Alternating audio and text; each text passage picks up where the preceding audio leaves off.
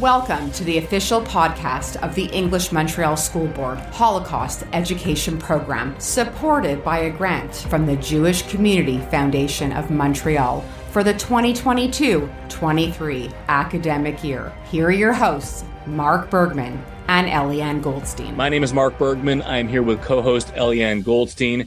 And Nesbitt Elementary had their very first visit to the Holocaust Museum, the grade 5 class. And we'll speak to a couple of students from that class that was there, Nicholas Kelly and Elena Holoka.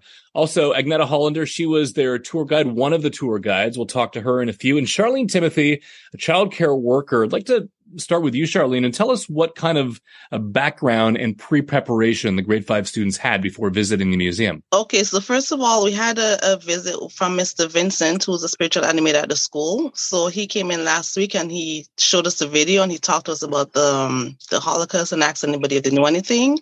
The Monday morning, we just had a quick review about what happened at the war. And everybody was just anxious and excited. So was I, because it was my first time. I've never been there.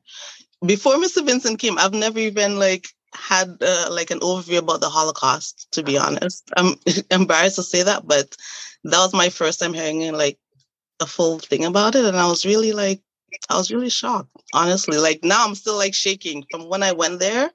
It was incredible. Okay, well, we're going to get into some of your feelings and thoughts during the tour, during Agneta's tour. Agneta was your tour guide. And Agneta, tell me a little bit about grade 5 in particular, the young kids, why it's so important to teach them about the Holocaust. The Holocaust is something horrible that happened. And the earlier we start to raise awareness to the consequences of prejudice, discrimination, and hate, the faster maybe.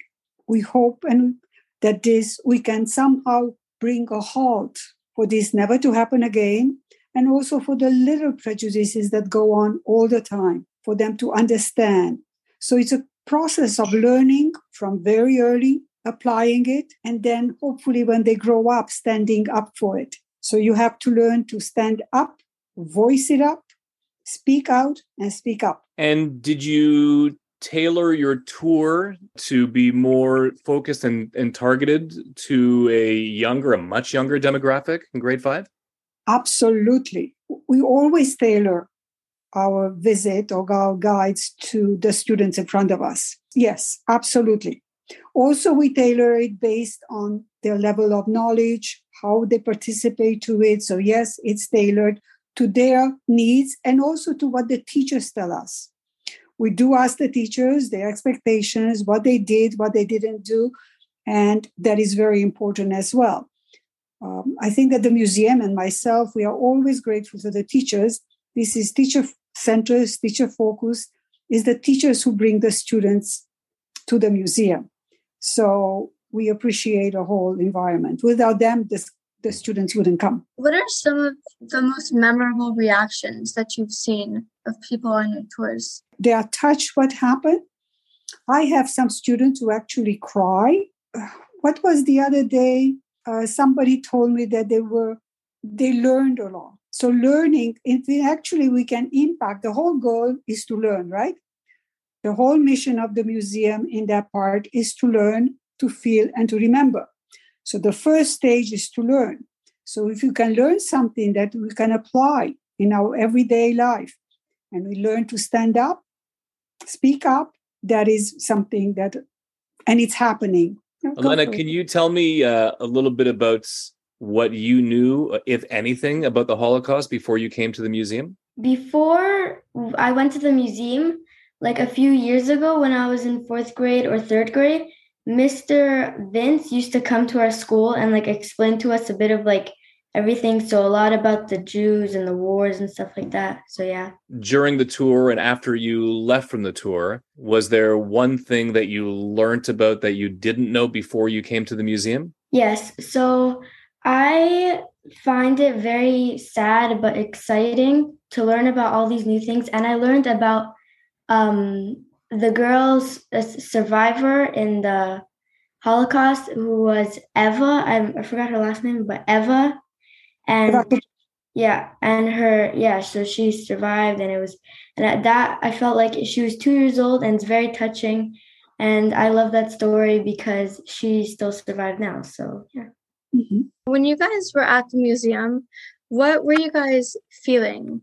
Well, I thought that it was super interesting, but also touching to like me and also other families of me, because my mom, when I was telling her about this stuff, and she was crying because I had refugees in my family too from this Holocaust.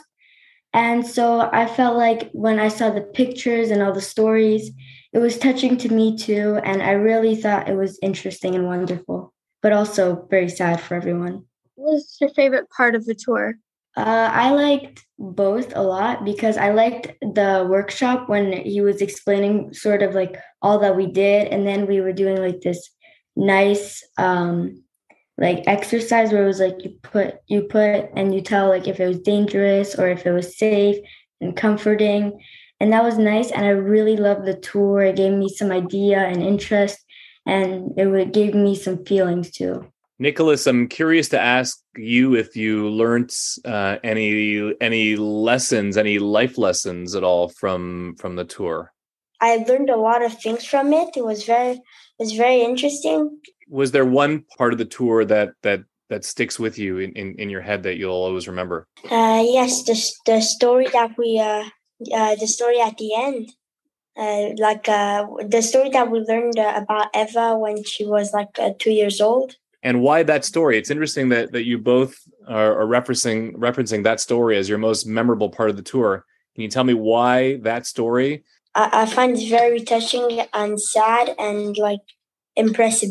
Well, a little bit impressive, but it's touching and I learned a lot from it. Charlene, it's so interesting that you started the podcast off by saying that you learned a lot from the tour as well, right? Because we think about teachers, students, we think about teachers knowing everything. No, we don't. We really don't. Tell me a little bit about how you were affected. Oh my gosh. I kept thinking about it because I was like, how could they have been so they dehumanized the Jews like it was nothing. Like if you didn't fit the criteria, you weren't tall, blonde, blue eyes, they just killed you. For what?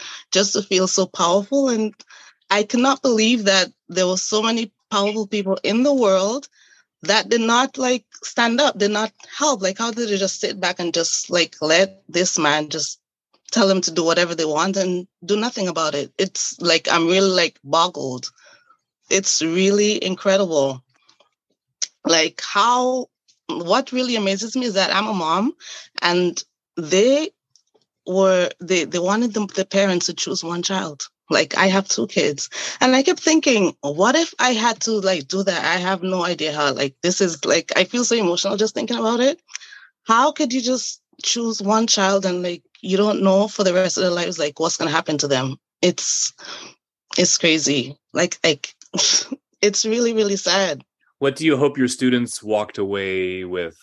I just hope, because after we got back, we talked to them about we asked them how they felt, what they learned, and so on. And I just heard I just hope that they learn to treat each other with respect and not think, okay, because you look a certain way or you look a certain way, I'm not going to treat you the same. I told them that we have to learn to treat each other equally, as if, you just see each other we're human. Do not dehumanize anybody for no reason. When we were on the tour, Charlene and I, we were in the back, and she kept on pointing out pictures of the prisoners at the time when they were in Auschwitz. She was pointing out the pictures.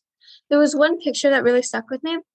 It was a picture of somebody that I think all he was wearing was underwear, and you could see how thin he was. Oh my gosh. And Charlene pointed that picture out to me, which is how I saw it. And I got to see her reaction, which is when it hit me on how it's not just the kids that are being affected by this too. It's the adults too. And that's why I wanted you to come onto the show, so that we could see your reaction and how you felt at the museum too, not just the kids. Yeah, I really couldn't believe, when I saw that, I was they were adults and they were skin and bones. They had to survive off of like one piece of bread. How was that possible? Like how? No wonder they were dying from starvation, from hunger, from diseases. They were not taking, they didn't care. I was so sad. I was like, what? They look like malnourished. And we think like back then when, well, we weren't, none of us were there, but how is it? Like there were obviously like newspapers and stuff, the radio and everything. So they knew that there was a war. They knew what was happening. Stuff was going around. So how come nobody was helping? That is the $6 million question. How come nobody was helping?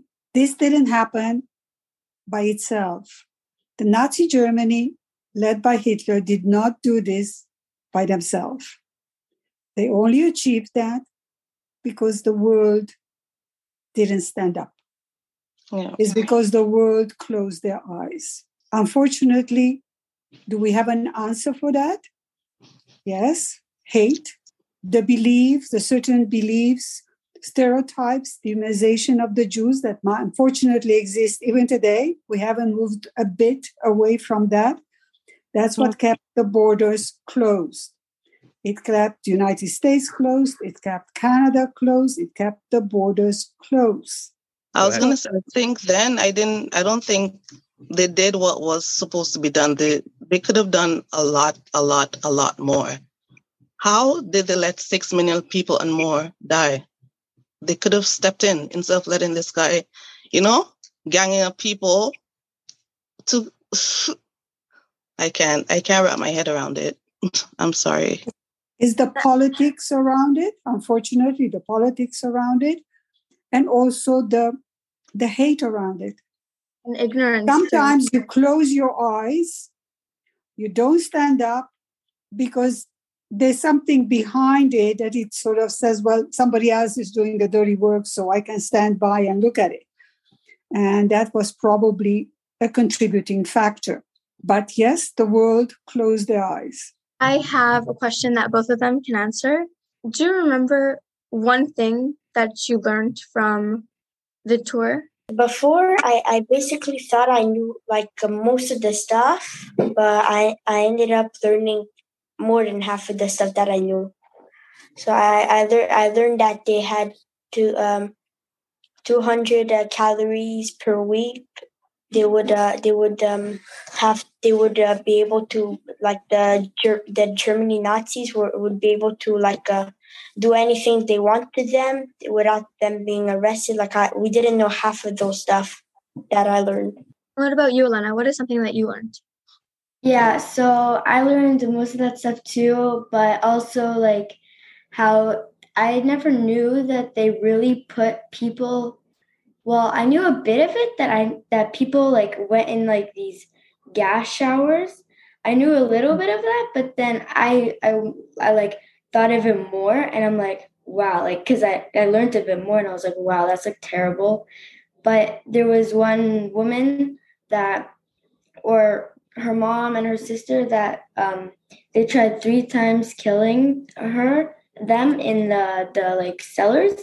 And they ran out 3 times gas when they were trying to. So they were very lucky. Also, I was so happy to hear that they ran out. And yeah, so there was a lot of stuff like that. And the story about Eva, when they talked about everything about the mom passing her to a friend of the dad and everything like that, it was just so heartbroken to me. And when they were down in the cellar and the dad was talking, if something that really touched me was when the dad was down in the cellar and then all the people were like, oh, you can't hide here because your 2-year-old is going to make so much noise and we can't have that.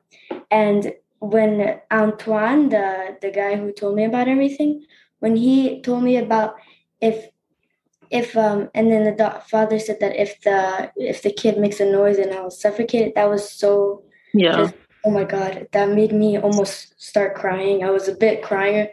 Oh my God, yeah. Nicholas, did you learn anything? What do you say about how to treat people that are different than us? We should treat everybody with the same respect as everybody, no matter what. They're all people. You should always treat them the same. Elena, I see you nodding your head also.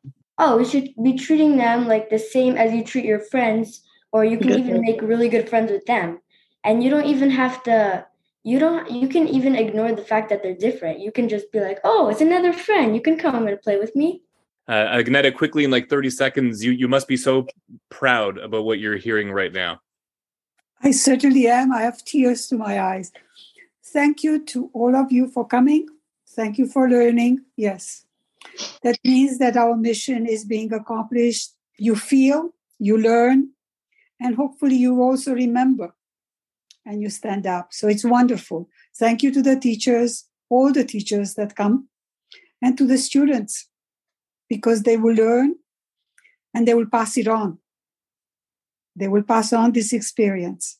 Hopefully together we'll make a better world. So to anyone listening right now, if you want to learn more about the Holocaust, then you can visit a museum near you. You can read a book, you can watch a documentary, or you can also listen to a podcast. There's a great one that I personally recommend called The Effect on Us.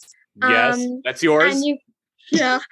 And you get to hear the stories of survivors, children of survivors, and people that are overall just linked to the Holocaust firsthand. And I think that it's a great learning resource.